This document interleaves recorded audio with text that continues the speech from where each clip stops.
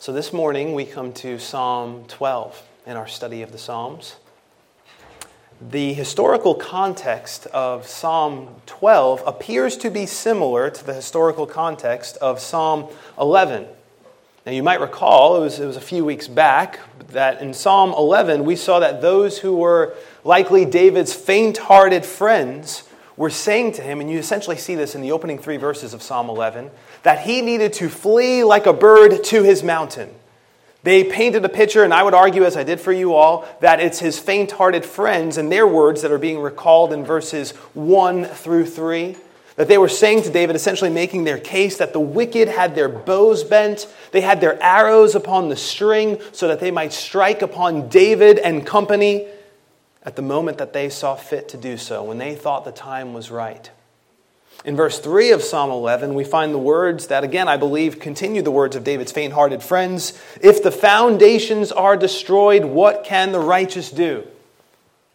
In other words, if the bedrock markers of a stable society are disintegrating, what can the people of God do? If villainy is called heroism, if lies become the common tongue with which people engage in discourse with one another, if evil is called good and if good is called evil, the argument is that they were making is, what can the people of God do? And we know there are things that the people of God can do, but I would refer you back to Psalm 11 to see that. But the context here appears to be the same.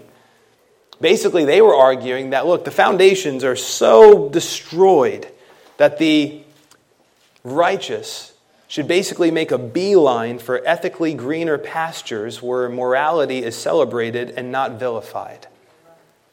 And that appears to be the kind of context that Psalm 12 takes place in. It's kind of looking around in society and saying, it's breaking down. Human discourse is degenerating. What can the righteous do? It's the kind of picture that appears to be painted in Psalm 12. Now, I'm not saying it's an apples-to-apples comparison to what David was going through, but it shouldn't be hard for the Christian living in the United States of America to, at least at some level, resonate with the words of Psalm 12. J. Gresham Machen once stated, America is running on the momentum of a godly ancestry. When that momentum goes, God help America. Now, the Christian is not without recourse in such a situation, even as David wasn't. Now, regardless, wherever we might be on that spectrum, right? Wherever we might be, regardless, there is an ever-present help for all Christians to whom we have ever-present access. An ever-present help, and you have ever-present access to that help. Our communication with the living God is not limited by cell phone towers and satellites. It's not like, oh, I'm in a bad area, he can't hear me. No, he can hear you in any area. And it's not only that he can hear you, Christian, in any area, he's with you in any area. If you were to make your bed at the bottom of the sea, even there his hand would be with you, guiding you, leading you, holding you. You can't escape him. If you jumped on a sunbeam and you went through the universe, if you had the capability to do that, you couldn't escape his loving presence. You can't outrun the love and the presence of your God. Amen. You have ever-present access to the one who is your ever-present help. Amen. You're always with recourse. So he's not limited by way of us getting in touch with him. He's not limited by enemy opposition. He's not limited by social disintegration. We can appeal to him, even as David did, and we could receive the assurance that even he provides to David and company in this text, even if the application may be a little bit different, but it's nonetheless ultimate. But first, before we get into the text, let's briefly look at the superscript. The superscript doesn't provide us with details to the historical context, but it does provide us with a little information that we're kind of accustomed to at this point in studying the Psalter. This psalm was to be given to the chief musician. As I've told you before, he essentially functioned as the worship leader for the people of Israel. That was his role. So he would be like the worship leader among the musicians, the Levites who functioned in that capacity. This song was to be played, per the translation that we're studying here, on an 8-stringed harp. The Hebrew word that's used here, it's used 3 times in the Old Testament, and it may speak of that. However, when you look up this word, you see it in different Bible dictionaries. Multiple Bible dictionaries suggest that this word may speak of the key of the music as opposed to the type of instrument. So this may be speaking of the key, and some suggest that it could have perhaps been the lowest key that could be sung by men's voices. So this was to be played either on an A-stringed instrument or to be played in a key that was a low key. And we could just surmise as to some reasons why that might be, but they would just be guesses as to why this song, with the content of the song, might be sung in a lower key than maybe other songs would be. And this song was a psalm of David, the man who was called from being a shepherd over his father's sheep to being a shepherd over God's people, Israel. The one who was, as Jesus would refer to him, he is the man of whom Jesus would say, I am the root and the offspring of David. You got to love that picture. Jesus came before David. Jesus came from David. Jesus always was. Jesus was born in the line of David. So that's the one who wrote this psalm. David being carried along by the ultimate author, the Holy Spirit. That brings us to verse 1. In Psalm 12, verse 1, we read the following. Help, Lord, or help Yahweh. For the godly man ceases, for the faithful disappear from among the sons of men. Now in the Hebrew translation, as is the case in our English translation, the very first word of this psalm is help. Help. The word help begins this psalm. And I don't know about you, but I find that quite helpful. You notice what I did there? Did that on purpose. How many of your prayers have started with the word help? Help. I know there have been so many times where I've just quietly uttered those words to my God. Help. Oh Lord, help. Help. As a parent, I like to imagine my Heavenly Father as I say, Father, help. And the love that He has for me on a level that far exceeds the great love that I have for my children. I know my heart, one of my favorite, and I got a lot of favorite moments of, being on this earth. But one of my favorite moments in being on this earth are those moments when Zachary comes up to me and says, Daddy, help. And he needs help with something. Maybe I need to open something. Or Thea says, Daddy. And occasionally, sometimes she says help. But if she doesn't say help, sometimes I know it's implied. Daddy, I don't need to say it. You know I need help with something. And I just know the love that fills up in me when I see them say that. And I just love to think of what my Father, who far exceeds, his love for me far exceeds the love I have for them. What does it look like to Him? What are those emotions, if you will, found in the living God when He hears a son or daughter of His cry, Father, help. Help. The word help here in the Hebrew could also be rendered as save. And doubtless that's the kind of help that David was looking for. I need help. I need you to save me in this situation. That's the kind of help that he was looking for. Not to be missed also, because we could easily go by this because we see this a lot, but I don't think we should miss it. Not to be missed is how David uses the covenant name of God, right? He uses the name Yahweh, right? I know it says Lord in our text. I know it's in capitals, but he's not saying a title. He's not saying Lord. He's really saying Yahweh. There's a difference, and we'll talk about this even more, Lord willing, in the future message. There's a difference between addressing somebody by a title and by their name, right? He's saying the covenant name of God. He's not like those Athenians, the people in Athens in Paul's day who prayed, to use language from Acts 17:23, to an unknown God.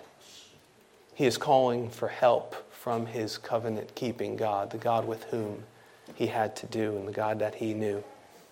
I like to think about this. Maybe this will help you. When you do start your prayers out with those words, if you say, help, you're on the road of quoting Scripture already. You're doing it. So if you start your prayer, you say, help, you're quoting Scripture. Psalm 12, verse 1. The Hebrew word here carries over to the English, it's help. If you say, help Lord, or help Yahweh, you're quoting Scripture. And if you were to say, help me, Lord, you're quoting the Septuagint. Because in the Septuagint, which is the Greek translation of this text, we see the personal pronoun me there.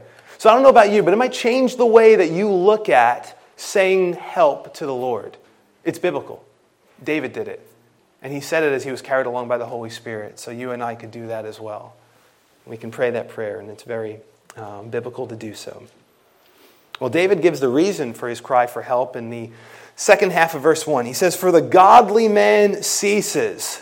The godly man ceases. For the faithful disappear from among the sons of men. So it was as though the faithful men, the godly men, the covenant men, to use language from one commentator, those who were the covenant people of God, it was as though the true covenant people of God, ones who were walking in that godliness that they were supposed to, it's as though they had gone the way of the woolly mammoth. It's as though they were extinct. David's like the godly man ceases. This was the cause for David's cry for help in this context. It's like he looked around and he's like, where is everybody? Where are all the godly people? Where are they? Lord, Yahweh, help. It was as though there was no one else whom he could call for help. He was surrounded by unfaithfulness. He was surrounded by ungodliness. And he felt like, I would argue, it seems, like the prophet Elijah. Right? We remember when the prophet Elijah had said that the children of Israel, he was talking to the Lord, the children of Israel have forsaken your covenant, torn down your altars, and killed your prophets with the sword. I alone am left, and they seek to take my life. 1 Kings 19:10, second half of that. The prophet Micah wrote in a similar manner, though if you read chapter 7, there's a certain penitential dynamic to the context of Micah 7. Micah 7:2 reads, "The faithful man has perished from the earth, and there is no one upright among men. They all lie in wait for blood. Every man hunts his neighbor with a net." So you can see here that the people of God know what it's like to live in a society that is disintegrating at some level. David knew it, Elijah knew it, Micah knew it, and the list could go on of people who knew that. We'll talk more a little bit later on about what Jesus knew, because he was among a wicked and perverse generation himself. The Son of God knew what it was like. But even as Yahweh had told Elijah that he had reserved for himself 7,000 men who had not bowed the knee to Baal and have not kissed him, so there were others around David, but you nonetheless get the idea. The idea is clear. The society was marked by the presence of wicked ones, and it was marked by the absence of faithful ones. To use New Testament imagery and kind of carry that over, you might say something like this. When salt, right, because Christians, the people of God, are identified as salt, right, in Matthew chapter 5, when salt isn't present in a society, the process of corrosion hastens. And it's so important for the people of God to be the people of God, to let our light so shine among men. Because part of what the people of God are doing, it's not the only thing the people of God are doing, but they're slowing down the corrosion of a society. They're slowing down the disintegration of a society just by being salt, by being who they are in Christ Jesus. It's been the case more than once that the people of God have felt like the godly in society have vanished and ungodliness was prevailing. And if you were to say, okay, well then what is a takeaway for me from that? I'm in verse 1. What's the takeaway for me? I think the takeaway is clear. What should God's people do when they feel that way? They should cry out to Yahweh for help. Help. On a textual note, and I'll just call your attention to this briefly because it's part of, I guess, the way God, as he had the authors of the Psalms write, and David in this particular psalm write, there's a certain beauty to the structure of the Psalms that we do well to notice. You're going to see that phrase here, among the sons of men, and you're going to see that at the end of this psalm as well. It kind of forms like a bracket in the beginning of the psalm and at the end of the psalm. Among the sons of men. And that designation, sons of men, appears to speak of the mortality and the frailty of man in contrast with God. Among the sons of men. But it forms a kind of bracket here at the beginning and at the end. Now we come to David's description of this disintegrating society. You see that in verse 2. They speak idly, every one with his neighbor. With flattering lips and a double heart they speak. Now, when a text says they speak idly, it doesn't mean that they're speaking in a lazy manner. Like, no one's finishing their sentences. It's not what he means. He's meaning, rather, the idea that everyone is speaking empty words. The Hebrew word that's used here speaks of emptiness, vanity. It could also speak, and I would think most particularly it does speak to this, though it's not limited to this, speaks of false words. You see this Hebrew word used in Exodus 23 verse 1 to speak of circulating a false report. Like people of God shouldn't do that. You see this used in the rehearsal of the Ten Commandments in Deuteronomy chapter 5 verse 20. You shall not bear false witness. So people were speaking idly. They were speaking empty words. They were speaking worthless words. Most particularly, you might say, they were speaking false words, though it's not limited to false words. Insincere words would be another way of describing these kind of words. Whatever the nuances could be in any given situation, the society, right? That's what's pictured here. Everyone with his neighbor. So you're picturing like just a common, everyday discourse that happened among people was this kind of discourse. It was empty, it was worthless, or it was deceptive, and it was insincere. That's what society was looking like at that moment. Now, we don't know the historical context. Some people say, well, maybe this was happening during the days of Saul, when basically David was serving in the court of Saul, and Saul was seeking to kill David, and there was a lot of just unfaithfulness within the Saul regime as people were trying to do his bidding to see David executed. Maybe this was during the days of Absalom and the rebellion of Absalom. We do not know, but we could imagine certain circumstances in which this would be the case, that David would say what he's saying and write what he's writing. But a mark of a decaying society, a characteristic of a disintegrating society, is false, empty, and insincere speech. As Derek Kidner noted, human discourse is corroded when sincerity ceases. So the previous psalm, Psalm 11, in verse 3, asked, if the foundations are destroyed, what can the righteous do? And you might say that one of the bedrocks of a stable societal order is a decent measure. I'm not talking about a perfect measure. We live in a fallen world. But a decent measure of truthfulness and sincerity in speech. Now, I want to take a moment to exhort us as Christians in light of this text. We should not share this characteristic that's found in disintegrating societies. This characteristic should not be found in us. It may comprise a decaying society, but it should not be a characteristic that is appropriately describing an assembly of the people of God. To apply this personally, let me apply it personally using second-person language. If you are lying, you need to stop. If you are living a duplicitous life, you need to repent, and you need to stop. You need to see the love of God in Christ Jesus. You need to see the heinousness of sin, and you have to run from a lying tongue. God hates a lying tongue. Proverbs 6 makes that clear. To speak lies is to speak the language of the devil. He was a liar from the beginning. To use language from Ephesians 4:25, every Christian must put off falsehood and speak truthfully to his or her neighbor. Who ascends the hill of the Lord, per Psalm 15? Well, there's more descriptions than this that can be found in Psalm 15, but one of the descriptions, one of the markers of a person who ascends the hill of the Lord is the one who speaks truth in his or her heart. A lying Christian, note this. It's not mean, it's not harsh, it's just true. A lying Christian is an oxymoron. Amen. So it's important for the people of God that we be marked. I know we're not going to be marked by perfect speech, but we should be characterized by truthful speech.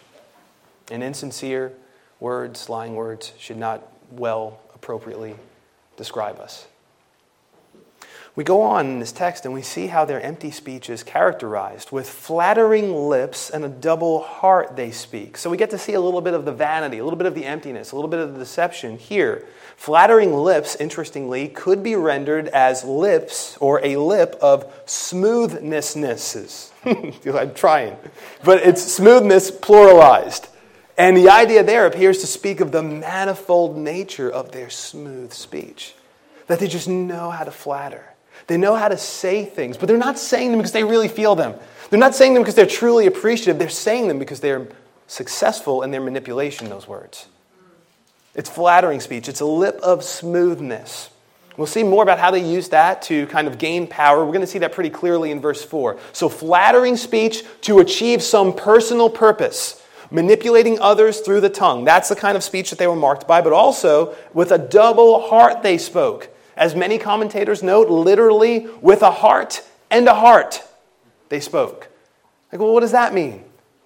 Well, they had one heart, but they spoke with another heart. So you didn't get to see the real heart. You get to see the heart they show you. And so what is that? That's a hypocrite. That's a person who's one person on the outside, but is different on the inside, right? That's a person who says, I'm going to be this way around these people on a Sunday, and I'm going to be this way around those people on a Wednesday. And it's like, wow, we do not want to be that. That's not who you're called to be. You are not called to be that. You can't be that.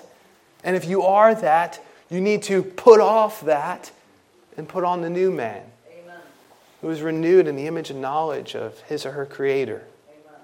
They practice doublespeak, so they're hypocrites. That's the kind of people that are being described here.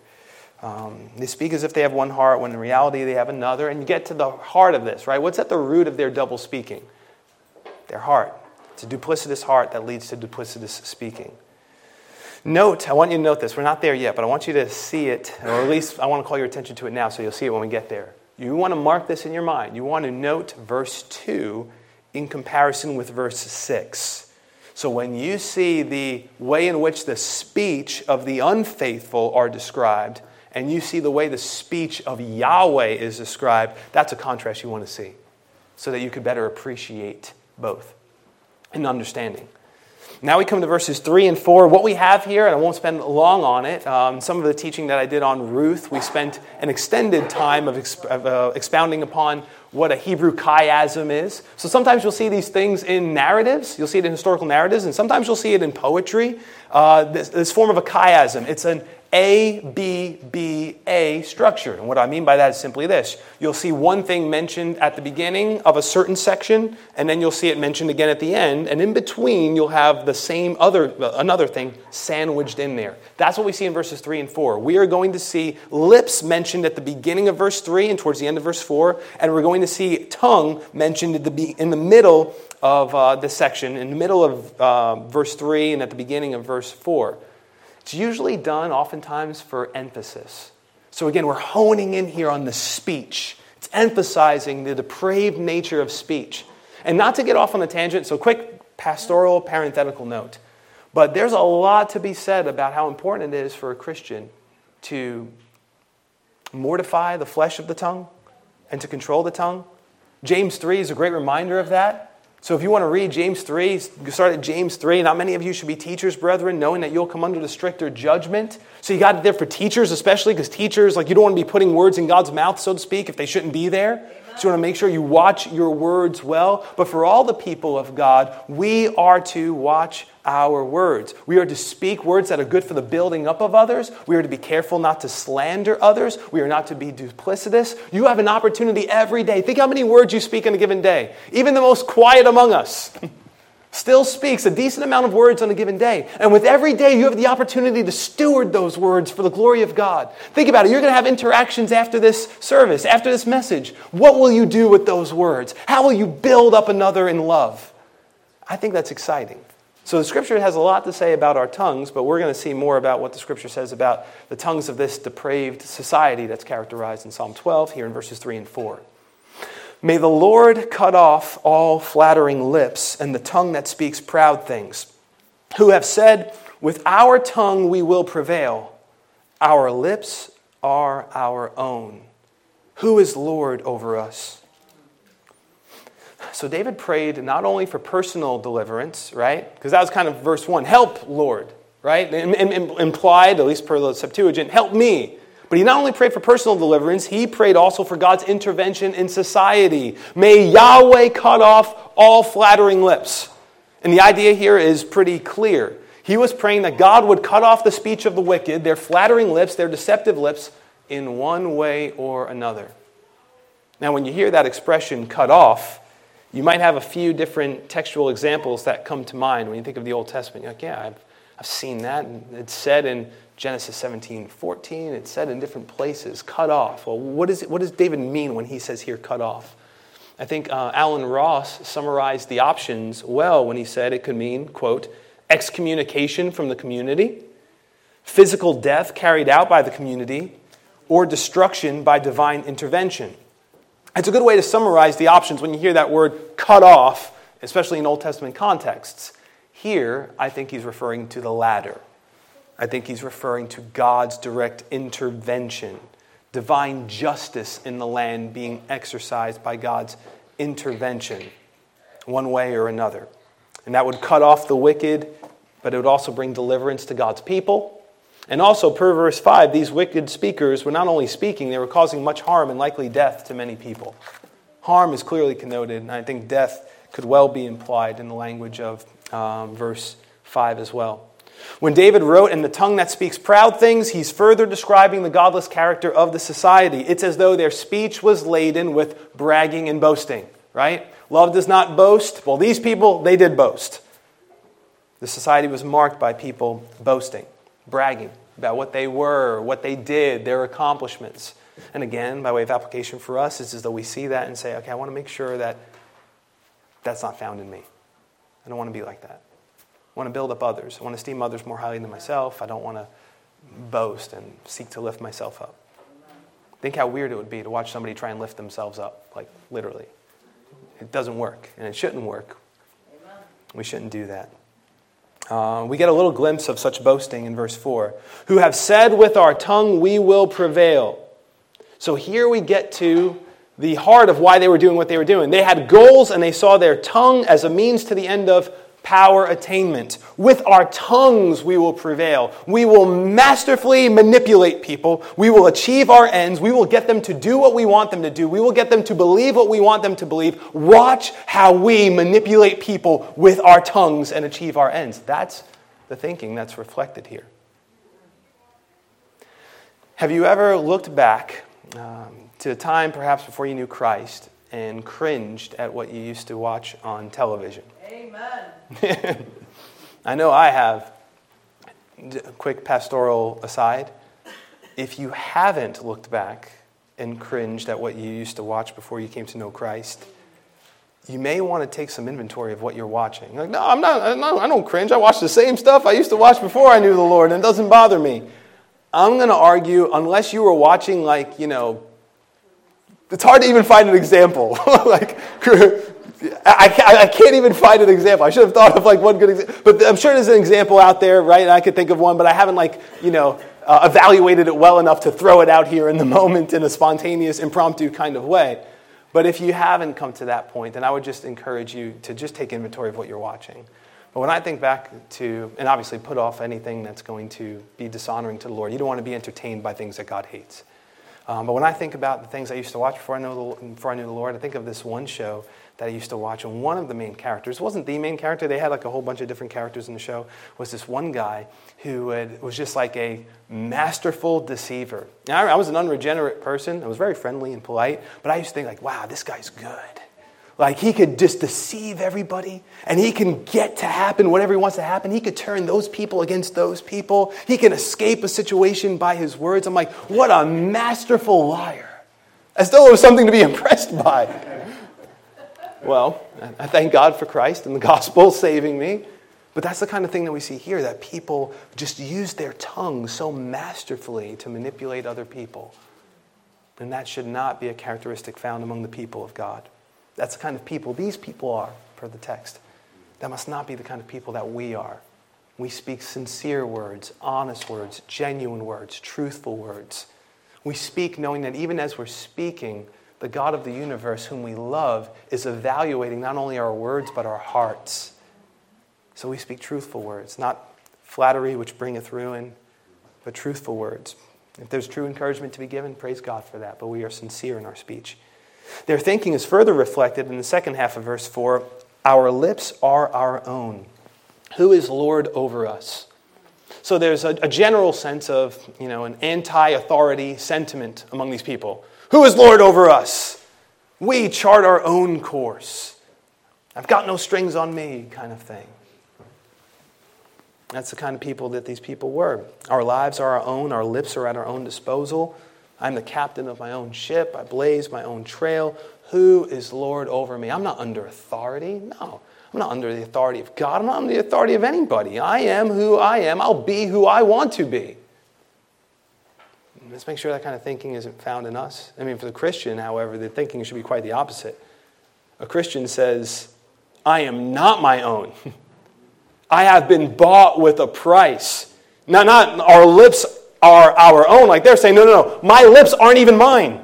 They're my lips, yes, in one sense, but they really belong to the one who bought me with the blood of his Son. I've been purchased with the blood of Christ, 1 Corinthians 6:19. So the Christian's thinking is the antithesis of this kind of thinking. A Christian knows, per Romans chapter 8, verse 9, if any man does not have the Spirit of God, he does not belong to God. Well, the implication is rather clear. If you have the Spirit of God, you know who you belong to? God. You are not your own. Your lips aren't your own. Your body's not your own. You are God's. The Christian doesn't ask, who is Lord over us? Rather, the Christian proclaims, Jesus is Lord over me and over all. Well, one other thing that I'll just call your attention to. It's not so much of an exposition of the text. It's more so just a George observation. So take that for what it's worth. I love how, and you see this often in the Psalms, David is describing a situation as he's writing, carried along by the Holy Spirit, of something that God already knows. Right? Who knows better than God the behavior and thinking of the wicked? No one. God perfectly knows this, yet David is communicating this in his psalm. Why is he doing it? Well, there are probably many reasons. You could say for didactic purposes, doubtless. The Holy Spirit is having him write this so that it might be instructive for the people of God, even as the people of God in that generation would sing this psalm out, even for us as we study this psalm. But I also think there's a beauty here that I find ministering to my own heart. The therapeutic benefits that come from a relationship with the living God, to whom you could provide descriptions and petitions. So when you talk to your God, you don't only have to provide petitions.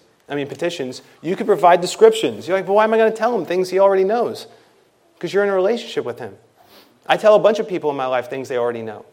I might tell them how I'm feeling 1 minute, I'll tell them again like 10 minutes later. You want to know how I'm feeling? Like, they already know, but why do I do that? Because there's something therapeutic about being in a relationship with people that you could just communicate. And you can kind of lay cares at the feet of the living God in this beautiful relational kind of way. And again, that's not so much of an exegesis from the text, and it's not so much of an exposition, it's more so just an observation of David as he's writing, carried along by the Holy Spirit in this relationship with this amazing God that we are joined to through Christ. Now, in verse 5, we see a change of direction within the psalm. I'll explain what I mean by that in a moment. In verse 5, we read, "For the oppression of the poor, for the sighing of the needy, now I will arise, says the Lord," or says Yahweh. "I will set him in the safety for which he yearns." Now, all of the psalm is prophetic. David is writing carried along by the Holy Spirit, but you might say the prophetic nature of this psalm becomes immediately visible here. Because here we see a change of direction. We've been seeing David speaking to God, like offering a petition to God or asking God for help and so on. But now we see Yahweh speaking in first-person language within the psalm. And his words are a word of assurance. He declares, "For," in the beginning of our text, that word "for" here could be understood as because. For, or because of the oppression. Oppression. Now, we went through this extensively in a previous message, but the word here for oppression essentially means havoc or violence or devastation. So for the oppression, for the ruin, for the havoc, for the devastation, that connotes all kinds of different suffering of one kind or another. Of the poor. Well, who are the poor? Again, that's a Hebrew word that has different connotations to it that are similar to one another. For the needy, for the afflicted, for the downtrodden, those are the poor. So for the oppression, the havoc, the ruin, the devastation of the poor, the needy, the afflicted. In this context, we'd say the people of God who are the poor and needy and afflicted. And for their sighing. The word here for sighing is essentially the word for groaning. Although it's a different word than the text I'm about to reference, it's a good reminder to us that God hears the groaning, he hears the sighs of his people. Again, it's a different word that's used in a place like Exodus 2:23 that tells us that the children of Israel groaned because of their hard bondage and their cry came up to God. In verse 24 of Exodus 2, we're told, and God heard their groaning. During the days of the judges, in Judges chapter 2, verse 18, we're told that the Lord or Yahweh was moved to pity by their groaning because of those who oppressed them and harassed them. Amazing to think that God not only hears our prayers, but our groans. And perhaps at times that anthropomorphism of him being moved to pity applies when he hears us. So for the oppression, the ruin, the havoc, the devastation of the poor, the needy, the afflicted, the downtrodden, and for their sighing, the sighing of the needy, those who are in want or in need, Yahweh says, I will now arise. Now I will arise. It's basically a call to, as one commentator notes, divine action. And he goes on and says, I will set him in the safety for which he yearns. So for David and for those with him in this context, this was likely an immediate way in which God was going to intervene. Now, even when the psalm ends, it hasn't happened yet. So you get this picture of like God arising from his throne, this call to divine action, that expression that was used when the ark would go from place to place. Arise, O Lord. So you get this picture of God rising up. And by the time the psalm ends, the wicked are likely still prowling around, as we're going to see. But deliverance was on the way, and likely it would come rather soon for David and company in this context. But ultimately, for the people of God, there's an ultimate application that awaits. The time will come when God will rise up, as it were, for the oppression of all of his people. And when Jesus Christ returns and God judges the world through his Son, it will lead to the deliverance of his people and all of his people, every single one of them being set in the safety for which they yearn. So the ultimate application, you might say, is yet to come. We come to verse 6. In verse 6 we read, the words of the Lord, or Yahweh, are pure words, like silver tried in the furnace of earth, purified 7 times. So here we have a beautiful contrast between the deceptive words, the flattering words of this disintegrating society in verse 2 with Yahweh's words, right? The words of Yahweh, not like the words of these people. The words of Yahweh are pure words. And it would make sense that the words of Yahweh are pure words because Yahweh is holy and completely pure. He is light, in whom there is no darkness or shadow of turning. So the words that he speaks will, of course, bear the characteristics that he bears. He is holy, so his words are holy. He is pure, so his words are pure. He is light, so his words are light. And the entrance of his words, to use language from Psalm 19, they bring light. It's amazing. Well, Lord willing, we'll see it when we get there. But in Psalm 19, you see so many of the attributes of Scripture. And it is beautiful to see how the attributes of Scripture are so fitting when compared with the attributes of God, because you would expect the two to run parallel. God is truth, therefore his word is truthful. God is faithful, therefore his word is faithful. So there's a little bit of Christian bibliology. What's a Christian view of the Scriptures? God's words are pure. To use language from Psalm 119, verse 60, the entirety of your word is truth. Every one of your righteous judgments endures forever. To use language from the New Testament, Jesus in his high priestly prayer in John 17:7, sanctify them by your truth. Your word is truth. So here we have a picture. The words of Yahweh are pure words. So they are without error in them. That word in the Hebrew for pure, often used with regards to the ceremonial system in the Old Testament, like a pure, unblemished offering. It could be used in context to speak of one who is morally pure, and doubtless God's word is morally, perfectly pure in every good way you could describe purity. And to describe that, to amplify that point, David wrote, like silver tried in a furnace of earth, purified 7 times.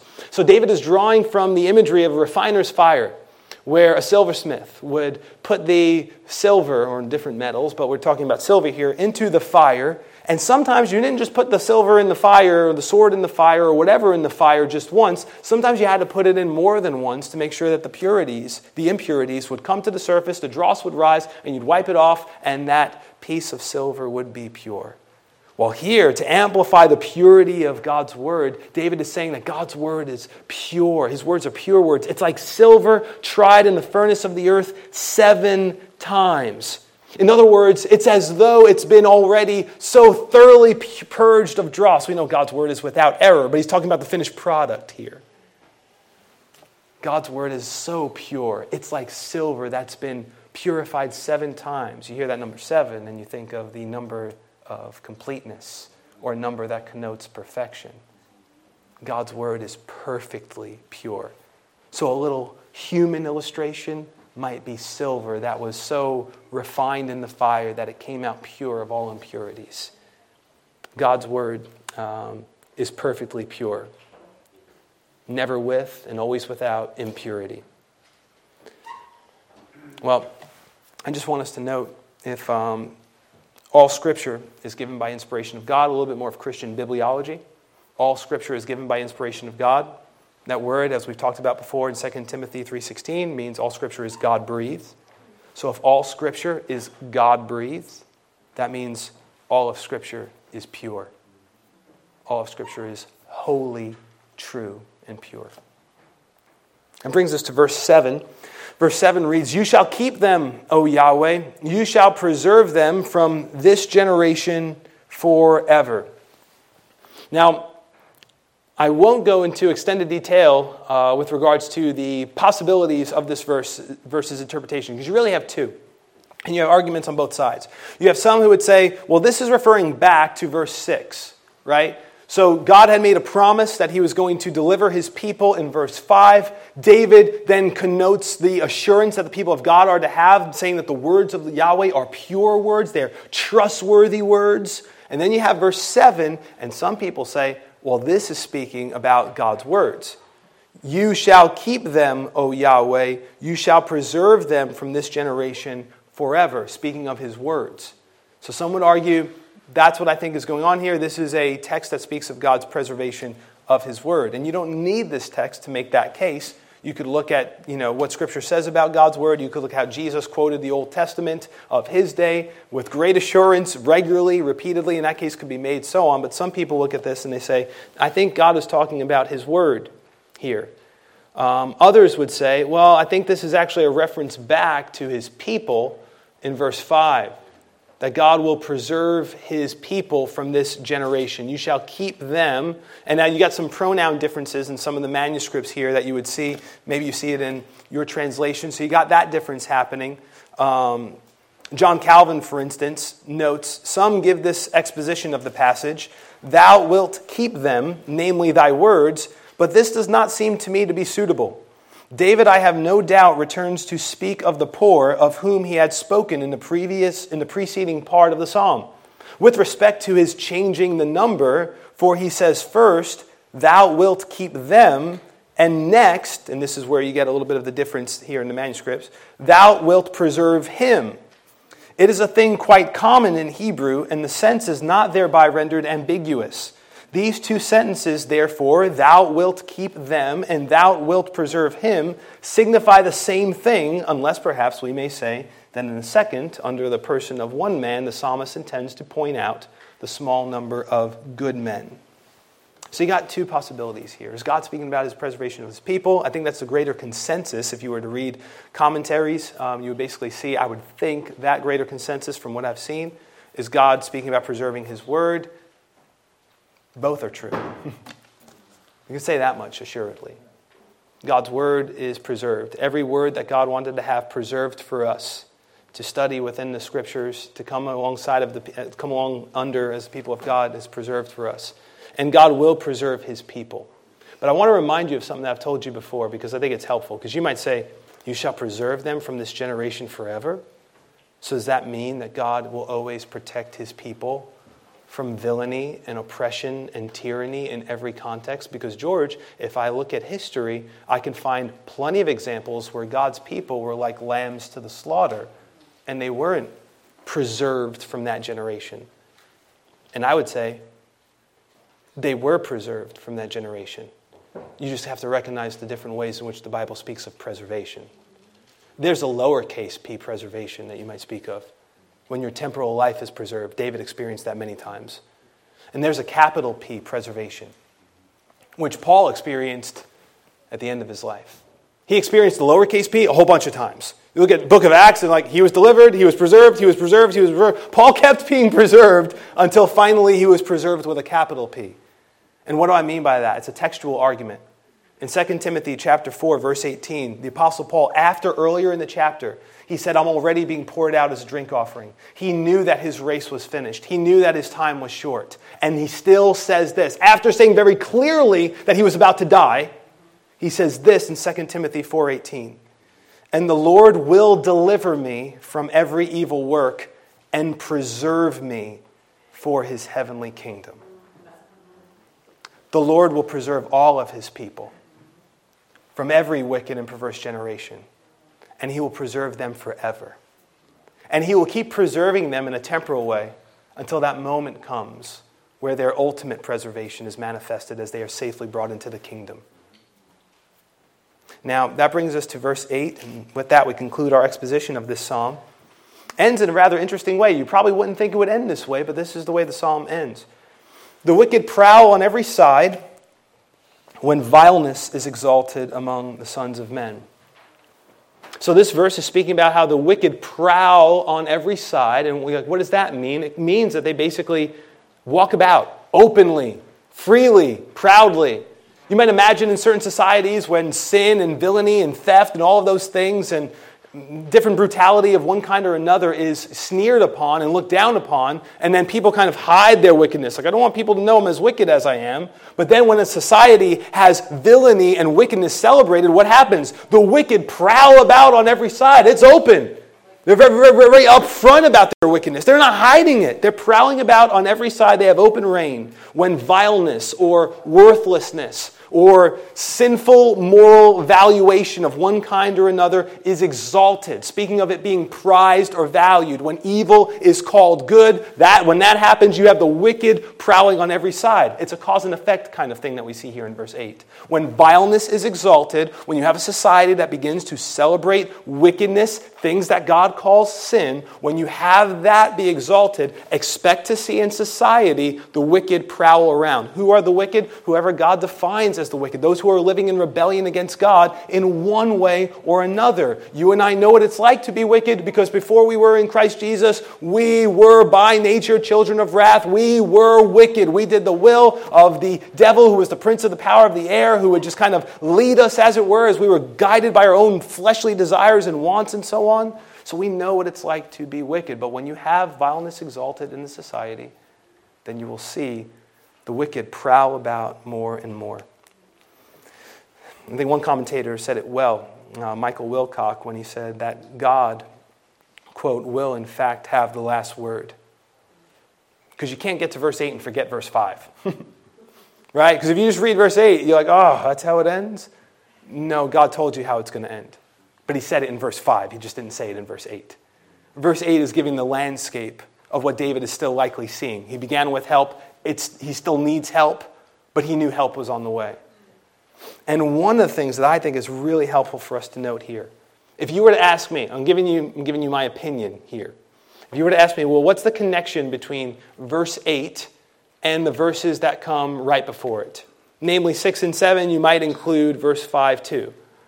I think part of the answer, again, this is my opinion, I think part of the answer is, at least by way of takeaway for us, is that the reality of verse 8 doesn't negate the reality of verse 6 and verse 7. The Bible's not shy about it.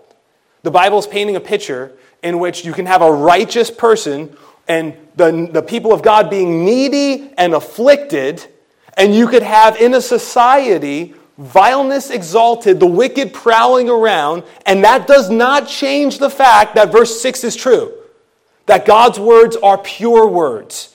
So whatever you see happening in the world around you, whatever you see happening in other nations, does not change the fact that the world is true. You can have the wicked prowling around everywhere. Doesn't change the fact that God's words are always true. Circumstances do not dictate the truthfulness of God's word. God's word is relentlessly true. Also, God will preserve his people forever. He's going to preserve them forever. But what happens if the wicked are prowling around and vileness and wickedness is exalted and the wicked are prowling around? Well, it doesn't change the fact that verse 7 is true, assuming verse 7 is speaking about God's preservation of his people. God will preserve his people forever. And whether or not verse 7 is speaking of that, and many would argue that it does, that is nonetheless true because the Scripture teaches it in places like John 10, Jesus keeping his people being in the hands of his Father, nothing separating us from the love of God which is in Christ, Romans 8, 38 and 39, and the list could go on and on and on and on. So I want to leave you with that the fact of what you see in the world does not change the truthfulness of God and the preservation of his people. Verse 8, and the reality of verse 8 doesn't negate the reality of verse 6 and verse 7. And speaking of living among a wicked and perverse generation, we are to remember our Lord, who lived among a wicked and perverse generation. And he was crucified under wicked and perverse leadership. A leader who had the responsibility to do justice, but he washed his hands as though it wasn't his responsibility when it was, Pontius Pilate. He was crucified under the wicked leadership of the Jewish leadership, the religious leadership, which had multiple kangaroo courts where they gathered together false witnesses to accuse him falsely. The Gentiles and the Jews joined together in a conspiracy, if you will, to have the Son of God crucified. The people had an opportunity to see him released, and instead they said, "Release to us Barabbas." Jesus Christ knows what it's like to live in the midst of a wicked and perverse generation. And he suffered at the hands of a wicked and perverse generation. And he went to the cross and bore the wrath of his Father so that all who believe in him would be preserved forever. If you are going to be preserved forever, you do not say like the wicked in this psalm, "Who is Lord over us?" You say there is one Lord. There's one faith. And that one Lord is the one way to the Father. Jesus Christ is the way, the truth, and the life. And no one comes to the Father except through him. And what does it mean to come through him? It means to believe that he is the Son of God. It means to believe that he died for your sins and that you cannot do anything to wipe away your sin guilt. But you receive the gift of God and the offering of his Son. You believe that the Son of God rose from the grave 3 days later. You confess with your mouth, and by the grace of God, you believe in your heart that Jesus is Lord, and you will be saved. Preserved from this generation and any generation forever, kept in the hand of your God. So if you haven't come to that place, may you hear the words of God through this psalm, and may you come to the Son of God through this psalm. Let's pray. Father, we thank you. We thank you for your Son, who is the one who has been exalted to your right hand, the one who is Lord. Father, I know that the Scripture teaches that the day will come when every knee will bow and every tongue will confess, of those in earth, below the earth, Lord, and everywhere, will confess that Jesus Christ is Lord to the glory of God the Father. But Father, in this moment, Lord, whereas that's kind of a picture of acknowledgement and not an acknowledgement unto salvation, I pray that in this moment, Lord, there might be those, if they have not come to that place, that they will say, "I know who is Lord over me. I'm not my own. I believe that Jesus Christ is Lord. I believe that all authority on heaven and earth has been given to him. And I believe that he died for me and he bought me with his own blood. And the only way I could be preserved, not only from this generation, so to speak, but saved and delivered from the wrath of God, is by coming to the Son of God to receive the forgiveness of God. Oh, Father, if there'd be those in that place who haven't come to that place, may it be, Lord. May today be the day, Lord, where they say, Jesus is Lord over me and over all. And Father, for your people, I pray that you will find us praying perhaps with an extra measure of gusto words like help, knowing that even as we say those words, we're saying words that are found in the text of Scripture. That you would help us, Heavenly Father, to be marked by sincerity and truthfulness in our speech and in our dealings with one another. Father, may you protect us, Lord, not only as individuals, but as an assembly, Lord. May there not be those numbered in this assembly who could have a reproach levied against them that would rightly fall, namely the one of hypocrite. By your grace, Lord, knowing that we are imperfect and that we are fallen, nonetheless, Father, help us to be consistent, bearing that fruit of the Spirit In this case, I think of namely faithfulness, Lord. Oh, may you continue to work in us and help us, conforming us to the image of Christ. May our trust in your word continue to be strengthened and augmented. Lord, your words are pure words.